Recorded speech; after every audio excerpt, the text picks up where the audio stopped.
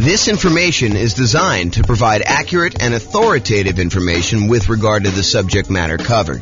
It is offered with the understanding that the presenters are not engaged in rendering legal, accounting, or other professional services. If legal advice or other expert advice is required, the services of a competent professional should be sought.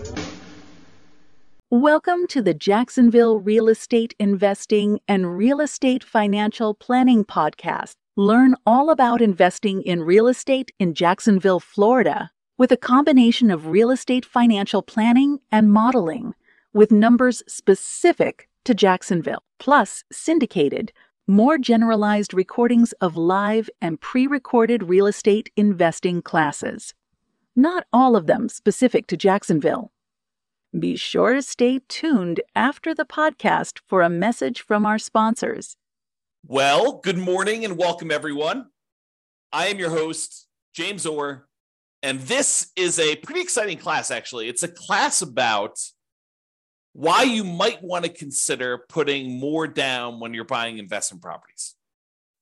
And we're going to talk about it from a couple different perspectives. I guess we'll look at what the overall return you're getting is as you move from 5% down Nomad to 15% down non-owner occupant with PMI to 20% down investor loan with no PMI and 25% down and 30% down and 40% down. And we'll look at just a property I picked out that is going to be definitely different than the properties you're going to see. I mean, your numbers are definitely going to be different than what I'm going to show you, but hopefully you can pull out some of the lessons of looking at this property and see how things generally go. That way, when you run your own property, you'll actually be able to see this, and I'll show you how to run your own so that you can do this, your own analysis on this. So we're going to look at the returns we're getting as we go through these different down payments. And then what I'm going to do, I'm going to show you what the extra return you're getting on that additional down payment is. So we'll look at, hey, look, we're getting this return when we buy it with this financing. When we go from that financing to this financing, we had to add this much extra down payment. And by adding this much extra down payment, we got this amount of extra return. And so we can look at what the extra return is on the extra amount down, and then make a decision as to whether or not we should take that money and invest it in extra down payment. The idea is we could take that money and we could do all these other things with it. So should we take that money and put more down on the rental property to see what the extra return we would get on that money is? So that's what we're going to cover. So first, when I like to look at the returns you're earning on rental properties, I often like to use my return quadrants. It's kind of a visual way for us to look at all the different areas of return you get when you own rental properties, including a total at the center. So the 5 areas that you have return, there's kind of 4 primary ones, and then reserves, which almost everyone except for me forgets to calculate in the return you're getting on your reserves. But you have appreciation, which is the tendency for property values to increase over time. You have cash flow, which is the one I think most people are focused on. Usually this is like your cash on cash return, or the amount of cash flow you're getting each month, whether that's positive or negative. It can be both. The next one is debt pay down, how much of the loan you're paying down each month. If you have a free and clear property, there's no debt pay down. But a lot of times when you have a mortgage on a property, you're paying down a certain portion of that loan unless you got an interest-only loan. And so you're making a little bit of a return by paying down a loan each month. And then the last one is the tax benefits you get by owning the rental property. So those are the 4 primary: appreciation, cash flow, debt pay down, and the tax benefits of depreciation, which we often call cash flow from depreciation, because it shows up like cash flow by you not having to pay taxes. And then the 5th one is obviously the return you get by having reserves set aside to buy this property. If we're going to use the reserves as part of the denominator, as part of the how much you need to have put down and have in order to invest in the property, then we also need to honor that you probably are getting some type of reserve return on your reserves as well. And that may be, putting it in a savings account, or maybe if you have enough, putting it in the stock market and getting a higher return, which we're not going to talk about in this class because I don't want to get too far off topic, but that's the idea. So when I talk about these kind of returns and the returns you get, I usually talk about it in 3 different sort of like flavors. Number 1 flavor is the return you're getting in dollars. How many dollars did your property go up in value in the year? How many dollars of cash flow did you have that year? how many dollars did you pay down on the loan that year, and how many dollars in cash flow from depreciation, your net benefit after you take into account the taxes you don't have to pay on that rental property by having that rental property. So like you add up all those and the amount of dollars you get from reserve. So the return in dollars looks at the number of dollars you're getting. But a lot of times we want to look at how much money you're getting divided by how much you had to invest in order to make that deal happen. So that would be what we call return on investment. So the dollars amount in appreciation you got divided by your total cost to close plus reserve. So the amount of money you had to use for down payment, the amount of money you had to use for your closing costs, any buy downs, anything like that you had on the property, plus any money you have in reserves, that gives us the return we're getting from appreciation. So the dollar amount in appreciation divided by the total amount to close plus your reserves on the bottom, that gives you a kind of like return on investment from appreciation. Do the same thing with cash flow, do the same thing with debt pay down, do the same thing with the tax benefits, like cash flow from depreciation, and the same thing for reserves. So you get an idea of what the returns are. We can add all those up and you find out what the overall total return was on the initial investment. Now, the return you're getting in year one on how much you put into the deal in order to acquire the deal makes a lot of sense. But if you think about what the return you're getting on a property you've owned for 10 years, does it really matter what you put into the deal in the beginning at that point? If you're getting, $40,000 in appreciation because the property has gone up a lot in value, does it matter that you only invested, $500 in order to acquire that deal 25 years ago? Not really. And so return on investment, the importance of that metric goes away after year one. We no longer think to ourselves, what's the return we're getting on the amount that we invested anymore? Really what we'd like to think about then is the returns we're getting on how much equity we have in the property. So if you say to yourself, okay, now I've got, the property value has gone up, I paid down the loan, now I've got $100,000 in equity. Now we're more concerned about what the return we're earning from appreciation and cash flow and debt pay down and tax benefits and reserves, what the return we're getting on the equity we have tied up in that property. Because we could go and sell that property, release the equity, take that equity and go invest in something else. And so really what we want to think about now is what the return we're getting is if we decided to take that money and invest it somewhere else so that we can compare the return we're getting on the rental property to other options that we have in the world. Other things we could go buy. We can go buy another rental property. We can go buy stocks. We can go buy bonds. We can go buy any exotic investments you want to get. Okay. And so after year one, I tend to like to switch over and start thinking of, okay, now what's my return that I'm getting on the equity I have tied up in my property? And not to get too off the rails, but technically it's not even return on equity. Technically it's return on what I call true net equity after all of your expenses of getting out of the property. Because it's really not the return you're getting on the amount of equity you have in the property. It's really the return you're getting if you were to take that money out of that investment and you were going to go invest in something else. So we really need to know how much you'd walk away with in equity from that property. Your equity after you pay all your expenses, like your closing costs, your real estate commissions, the capital gains taxes you got due, and any depreciation recapture on any depreciation you took. So we want to look at equity after all those expenses. So we're not going to get into that today. We'll do entire classes on that concept, but I just wanted to introduce it to you. So now that I've covered this, it's really like three flavors of the returns: return in dollars, which we'll talk about today, and return on investment, which we'll talk about today. We're not going to go into the return on equity stuff today because we're really just primarily focusing on when you acquire a property.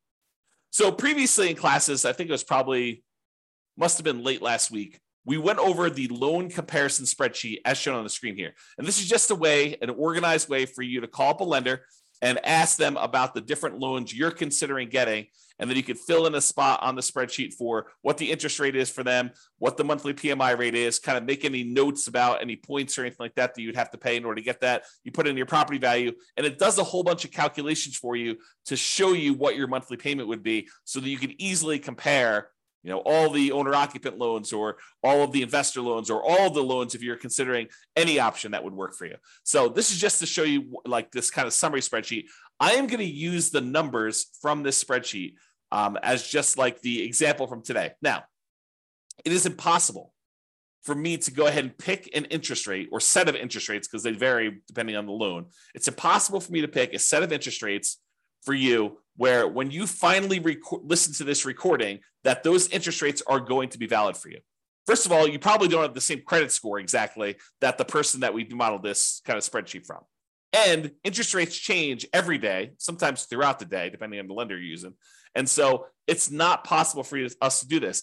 And I will also tell you the differences between certain loans does vary a little bit day to day as well. The cost to get those loans. So realize you can't use the numbers I'm giving you. You can't just automatically assume that the returns I'm going to tell you for adding an extra 5% down or going from 5% to 15% down or 15% to 25% down. You can't just assume that the returns I'm giving you are going to be valid for you. You have to do this math yourself. And in some cases, your lender or your real estate agent can help you. If they're unwilling or unable to help you, you can reach out to us and we'll do a consultation with you and help walk you through the math on how to do this for your own situation. But in a lot of cases, your real estate agent or your lender will be able to assist you in doing this math if you want to. Okay, so we've got all the loan information on here. Let's walk through.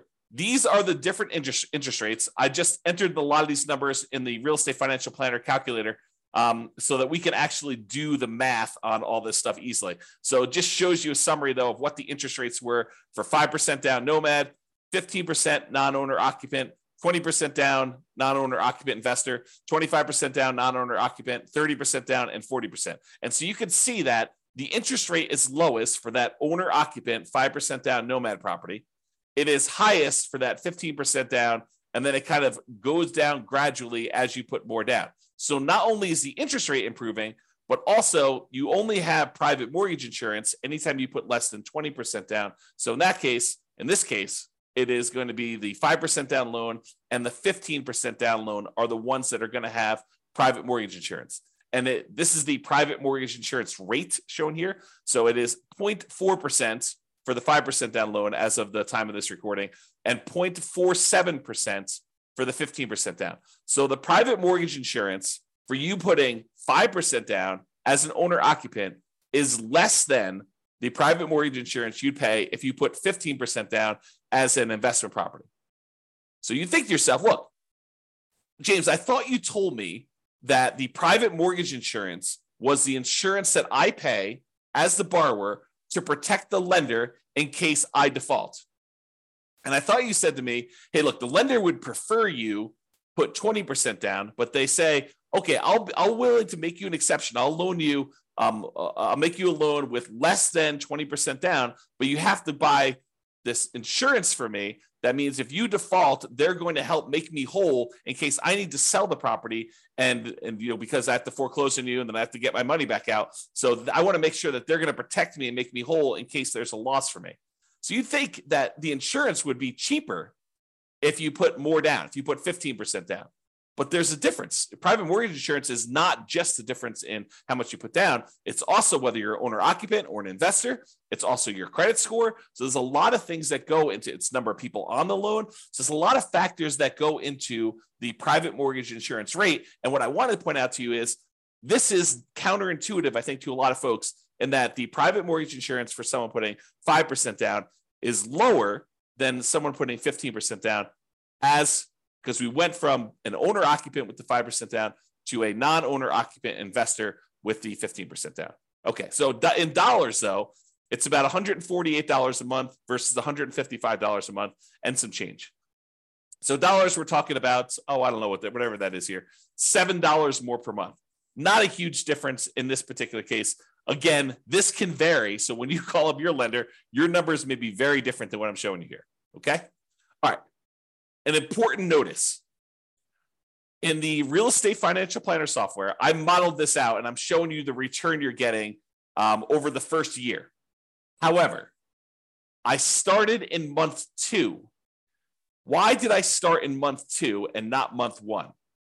The reason why is in the Real Estate Financial Planner software, we do our modeling like the real world. In the real world, the first month you have a mortgage on a property, you buy a property on the first of the month, that first month you do not have a mortgage payment due. Why? Because the payment is due after interest has accrued for a month.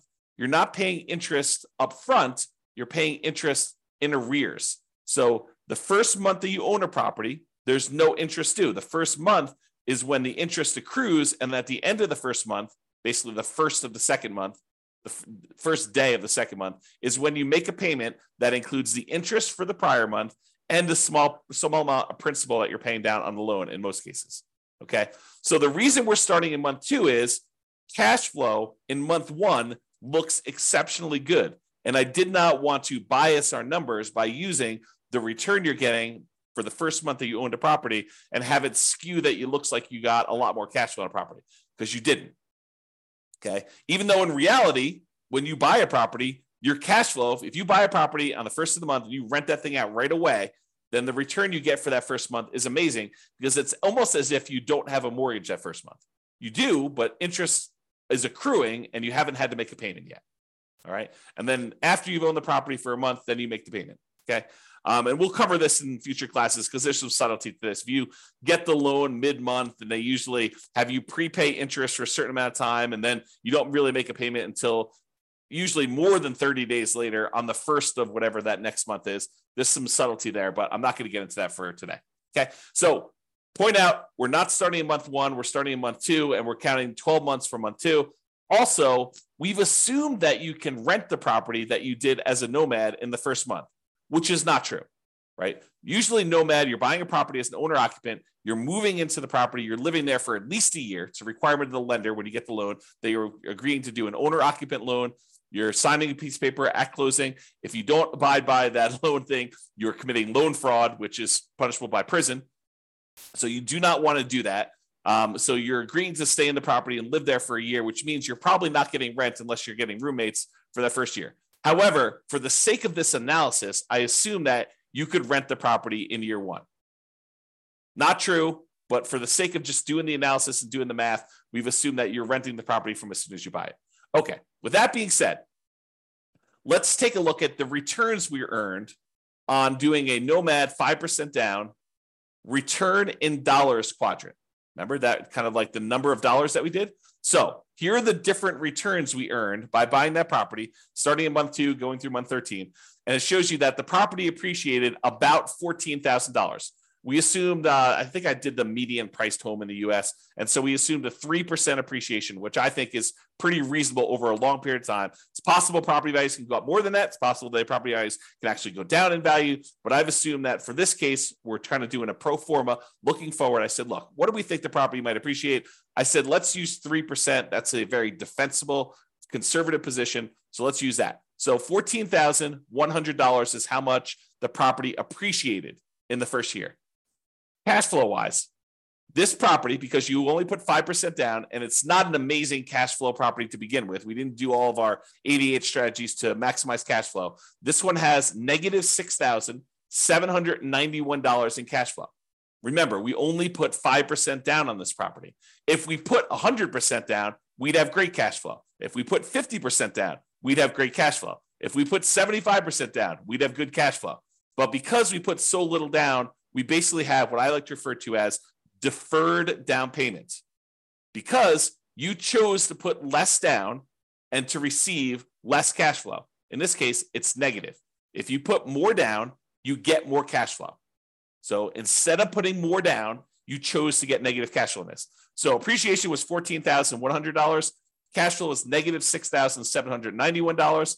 The amount you paid down in the loan in that first 12-month period, technically 1 month later, as I talked about already, is $5,985. So you paid down almost $6,000 on the loan, and the tax benefits you got by owning this property after your taxes, basically this is your net after your tax rate, is $2,168.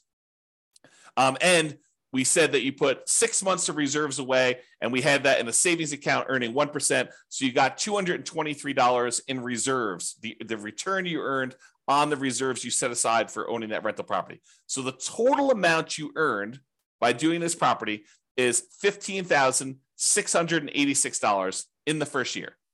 That is the return in dollars by owning this particular property. Now, what if we took those dollar amounts and we divided through by the total amount you had to close plus basically any reserves you have there? So we're looking at the total return you've earned in dollars divided by the total amount you had to close plus any reserves. And so for appreciation, we earned 28.01% return on our money in that first year. I'll repeat that. 28% return on our money in the first year. That's because we only put 5% down and the property went up 3% in value. So we put so little down, but the property still went up $14,000 and change. So 28% return from appreciation. Now, negative cash flow. So cash flow is ugly. It's negative 13.49% in cash flow. Because the cash flow is negative, we have a negative return there. Then we have debt pay down. You earned 11.89% on the amount of money that you paid down on the loan in the first year on the amount that you had to invest. And then the tax benefits. So you got 4.31% return from that cash flow from depreciation on the total amount you invested in order to get the deal plus your reserves. And then your return on the reserves itself was 0.44%. Okay. The overall total return from appreciation, cash flow, debt pay down, tax benefits, and those 6 months of reserves is 31.16%.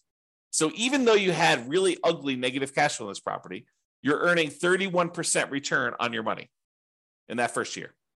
Okay, not bad.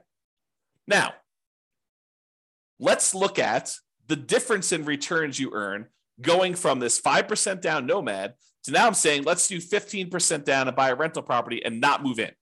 We're kind of comparing what the return difference is going to be doing one loan program versus another. And so appreciation is the same. It doesn't matter if you put 5% down, if you put nothing down, if you put 20% down, if you put 50% down, if you put 100% down, it doesn't matter how much you put down. The property still goes up in value or goes down in value from appreciation the same amount. It doesn't matter how much you put down on a deal. Appreciation is going to be the same for both those. So appreciation is still $14,100 regardless of what loan program you did. However, you put more down and the interest rate changed when you went from 5% down to 15% down. So your cash flow went from negative $6,791 per year to negative $3,377 per year. So your cash flow improved by whatever that is, $3,300 or so per year. Okay. Now, next one is debt pay down. You were paying down almost $6,000 on your loan in the first year doing that nomad strategy. Now, because you put 15% down and because the interest rate changed, you're only paying down $4,339, which is a difference of, $1,600 or so in change. So you paid down $1,600 less in that first year because you changed loans from 5% to 15%. So it's a difference in your return because these things change as you change your down payment amount. And then your tax benefits, they don't change regardless of how much money you put down. You still get the same tax benefits by owning an investment property that you do, whether you put 0 down, 5% down, 15% down, 25% down, 50% down, or 100% down. Still $2,168 on this property. However, the amount you have to set aside for reserves does change because we're saying reserves are 6 months of your total cost to run a property. And if your payment changes, it means you have to set aside less if your payment goes down. So you end up earning a little bit less on reserves. You earned $223 for the year as a return on your reserves when you put 5% down versus $206 in reserves from your reserves when you put 15% down. So the overall difference, you went from earning $15,686 by owning the property with 5% down to now you got $17,436. Squint really hard, about $2,000 more by putting an extra 10% down on the property. You went from 5% to 15% down. So basically, you made $1,750 more, but you had to put up $45,063 more in order to get that extra $1,750. So when you think about that, you're like, okay, is it worth for me to earn $1,750 more in the first year on this particular property by putting up $45,000? Well, that's a return of 3.88% on the extra down payment. On that extra $45,000 that you had to put down, you're getting a 3.88% return on doing that. In my opinion, that's probably not worthwhile, right? You're basically putting up $45,000 and you're only getting $1,750 more by doing that. But you have to decide that, and you have to run your own numbers to determine that. Okay. So this is the math we're going to do. We're going to say, look, what's the return we're earning in total from doing, this particular property with this financing? What's the return by doing different financing on the same property? And then we're going to say, how much more did I have to put down on that? And how much more did I earn by putting that down? And we're going to determine, should we put that extra amount down or not? You get to decide. Okay. So now we're going to look at the difference in return amounts. So before, we were earning 31.16% total return from appreciation and cash flow and debt pay down, the tax benefits, and on the reserves. So when we did the Nomad strategy, we were earning a 31.16% return in that first year on the total amount of money we had to put into the deal, including reserves. Now, when we put 15% down, we're earning 18.28% return. A lot less. Not quite half as much, but a little bit less than half as much. So your overall return on investment decreased from 31% to 18% by putting more down. Now your cash flow improved, but it's still slightly negative. Because I think a lot of folks are really focusing on this cash flow number. They're like, look, it's cash flow, it's cash flow, it's cash flow, especially when it's harder to do cash flow in our current marketplace. Prices are way up, interest rates are way up, rents are up, but they're not quite as much up to counteract both those high prices and those higher interest rates. But they're really focusing on cash flow. And yeah, cash flow does improve when you go from 5% down to 15% down, but your return gets cut significantly overall. You're much less leverage, also much less risky. If you measure risk as, different things like your resiliency to changes in rent, or your resiliency to changes in prices, or the amount of reserves you have set aside, or your debt load to your net worth, or your debt load to your liquidity, like all of those different measures of risk, when you put less down, those tend to get better. So less risky. All right. So I've gone through the first one a little slower. Now let's just summarize what's happening on all of these. So if you look at the other one, we were doing $15,686 was the return. We earned on Nomad $17,436 on the 15% down. You'll see that's these numbers here. So when we do the Nomad strategy, that's this one. That's $15,686 total. The one where we put 15% down is $17,436. Then this is the one for 20%, 25%, 30%, and 40%. And all of these bars show you the breakdown. So it's $14,100 for appreciation for each of the individual properties. It just summarizes all of them for you. And then this is, the red one is the debt pay down. So almost $6,000 in debt pay down on that Nomad one, $4,300 on the 15% down, about $4,000 on the 20%, a little less than $4,000 on the 25%, about $3,700 and change on the 30% down, and about $3,300 and change on the 40% down. So you can see the amount of debt pay down is decreasing over time. The cash flow number was really negative when we did Nomad, less negative, but still significantly negative when we did the 15% down. It's slightly positive, $288 for the year, about, I don't know, whatever that is, $24 or so per month for the year when you put 20% down. So basically it's almost break even if you look at it this way when you do the 20% down. Then you get some positive cash flow when you go to 25% down. That's probably $200 a month. Then it increases a lot more for 30% down and a lot more for 40% down. So you can see the cash flow changes. And then the amount you get in cash flow from depreciation, the tax benefits, is the same. Okay. So you can see how these returns vary.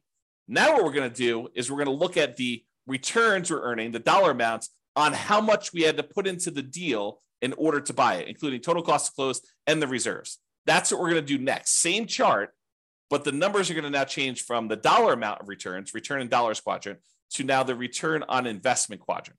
Okay, that's this. So when we did the Nomad, we were getting a 31.16% return on the amount of money we had to invest in the deal, including reserves. Oh, I should point out that this little gray line here is the return we're earning on reserves. It's just so small compared to everything else that it doesn't even show up on the chart.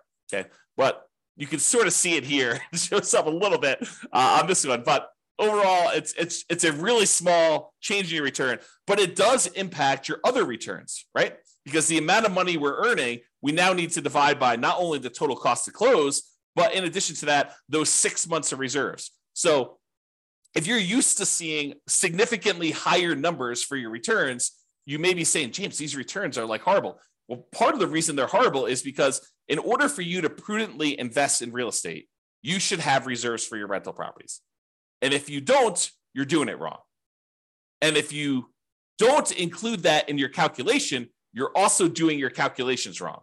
Thinking about the return you're earning on a rental property and not taking into account that you really do have to have, not optional, but have to have reserves set aside in order to prudently own that property is not appropriate. It's silly. So now when you go and you say, okay, this is how much return I'm earning, now I need to divide by either my equity or the total amount to close and also the reserves I have on that property as well. Okay, so now that it's on the denominator, that makes your return look overall less. It suppresses your return. It kind of like slows it. It drags it down because now you also have to take into account those reserves when you do that. Okay, so the return you're getting if you put 15% down is 18.28. The return you're getting when you put 20% down is 17.81. The return you're getting when you put 25% down is 16.37. And the reason these are trending down is you're putting more down into the deal. And so the dollar amount for some of these things is actually the same, appreciation and your cash flow from depreciation. Look, those two are exactly the same no matter what you do with the financing. However, your cash flow changes and the amount you pay down the debt also change. But the amount you put into the deal on the denominator has gotten a lot larger. So your overall return on investment is going down. So 16.37 for the 25% down, 15.29 for the 30% down, and 13.63 for 40% down. So you see the overall return is going down for these. Okay. Although the cash flow return is increasing. All right. Now, remember before we did that difference, we said, hey, look, you put you got $1,750, $1,750 more, but you had to put up $45,000 more. That means the return you got on that extra down payment when we went from 5% down to 15% down was 3.88. We're going to do this same math for all of the different loans. That's here. So when we go from 5% down to 15% down, you earned 3.88% on that extra down payment. Probably not worthwhile in my opinion. However, when you go from 15% down, if you're going to do the 15% down loan to go to the 20% down loan, that extra 5% down, in order to get your extra return, you're earning 15.74% on that extra 5% down payment. That to me is probably worthwhile. To come up with 5% more down payments, you get an extra 15.74% return on that extra money. That's what we're saying. When you go from 20% down to 25% down, you only earn 8.83% return on that money, which is not like horrible, but it's not amazing, right? I mean, I think an 8% return, almost 9% return seems relatively good, but not like amazingly great or horribly bad. To go from 25% down to 30% down is 8.55% better. It's the return. It's not better. It's 8.5% return on the extra down payment. And then 30% down to 40% down is 7.67 return on the extra down payment there. So you can get a feel for that. Now, you could go and compare this. Like you could say, look, I'm going from a 5% down loan. I'm considering doing 25% down. What's the difference in down payment between the 5% and the 25%? And then what's the difference in returns I'm getting on those? You could calculate that out. You could do any of these variations. I didn't do all of them because we'd be here all day, but I did do ones going from this Nomad one to each of the individual other loans. So now this one is saying, look, to go from that 5% down to the 15% down, we already know that one. It's 3.88%. But what if you go from doing Nomad with 5% down to putting the full 20% down? And you want to figure out what the overall return is on that difference in that 15% difference and the return difference you got between those. Well, that's a 7.72% return on the extra down payment. When you go from 5% to 25% down, that's an 8%, 8.00 return on that extra down payment. Go from 5% down to 30%, 8.11, and go from 5% down to 40%, that's 7.98. So when you go over these bigger spreads, a lot of times they get compressed, is the generalization. Again, though, you absolutely must call your lender get rates for your credit score that day and the property that you're considering buying to do this math on your own. But it is a worthwhile exercise if you have the option of doing lots of different loan programs and buying lots of different kind of like setups. If you only can do Nomad, if you only have 5% down, you're doing Nomad, you don't really need to do a lot of these calculations, right? If you're only going to go buy a property and you're not going to do an owner-occupant Nomad, you could probably eliminate the 5% down and just look at 15% down, 20% down, 25% down, 30, 40%. If you don't have 30 or 40% down, you could probably eliminate those unless you're willing to take the time, delay, save up more money, and do that, which honestly might not be the worst thing in the world. Okay? I think this is the last slide, then we have a quick conclusion. What I wanted to show you is that this is the return on investment for cash flow, which another way people call this is the cash on cash return on investment. It's the cash you're getting back, the cash flow on the property, divided by the amount you put in the deal. Cash on cash return on investment. Okay. Now, as you put more money down, cash on cash usually approaches cap rate. And if your cash on cash is higher than your cap rate, then it actually goes down to meet cap rate. If your cash on cash is lower than your cap rate, then it actually increases up to meet cap rate. Cap rate is the return you're getting in cash flow on a property when you do not have a mortgage on the property. It's the net operating income divided by the price of the property. So net operating income, when you don't have a mortgage, is cash flow. And the price of the property is the price of the property. When you don't have a mortgage on it, that's what happens. You don't have to subtract out any mortgage payments. So really what I wanted to point out to you here is cash on cash return approaches cap rate as you put more down. 100% down is cap rate. So if you see here in this chart for the ones we just did today, your return, your cash on cash return on investment was negative 13.49% when you did Nomad, negative 3.54% when you put 15% down, positive 0.25% when you put 20% down, 1.75% if you put 25% down, 2.8% when you put 30% down, and 4.8% when you put 40% down. The cash on cash return is approaching that cap rate. That's what's going on here. Okay? All right. So in conclusion, your numbers will be different. However, putting more down tends to lower your overall return on investment. Less leverage. This makes sense. It's like, I'm not telling you anything that's not obvious to you. It tends to improve your cash flow in terms of dollars. And cash on cash return on investment, that approaches cap rate. However, if your cash on cash return on investment was above your cap rate, putting more down will reduce your cash on cash return. Let me say that again. If your cash on cash return on investment, when you do your calculation, is higher than your cap rate, which it sometimes is when you're able to find great deals with great cash flow on them. As you put more dollars down, then your cash on cash return on investment will actually come down to approach cap rate. In this case, it went up, but realize that's not always the case. Okay. The return you earn on extra down payment can vary. You'll need to run your own numbers using your property, your mortgage interest rates with your credit score. And then once you run your math, you can decide if the return you're getting by putting more down is desirable to you and is worthwhile. The worthwhile part, in my opinion, is you look at the return you're getting on that extra down payment and you decide, is putting $45,000 more down worth me getting $1,750 more in return? And in most cases, for that number, I probably would say no. It's up to you, though, right? It's your decision. The desirable part is a little bit more subtle because, as you saw here, where the return goes when you put more down changes. Appreciation and tax benefits, they stay the same. So you're not really messing with those. However, it's a balancing act between how much cash flow you get and how much debt pay down you get for how much you put down. These vary a lot with down payment. And you put more down, you tend to get less debt pay down, and you tend to get more improved cash flow. And so you got to figure, a lot of people are focusing on this cash flow number. and they decide, hey, look, I'm going to go put more down because I want to get improved cash flow, or pick another property that has better economics, right? I think that's another solution for a lot of folks. Plus all the 88 strategies that we're not going to cover today. Okay. All right. So that's all I got for you.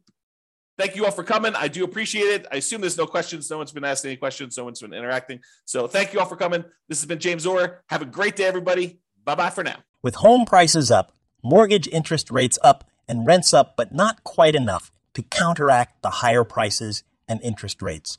Cash flow on rental properties in Jacksonville is harder than ever.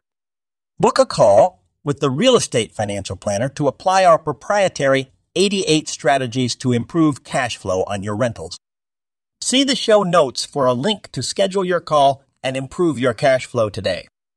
If you're a real estate agent, lender, or professional in Jacksonville that wants to help our real estate investor listeners, consider reaching out to learn about collaboration opportunities with this podcast.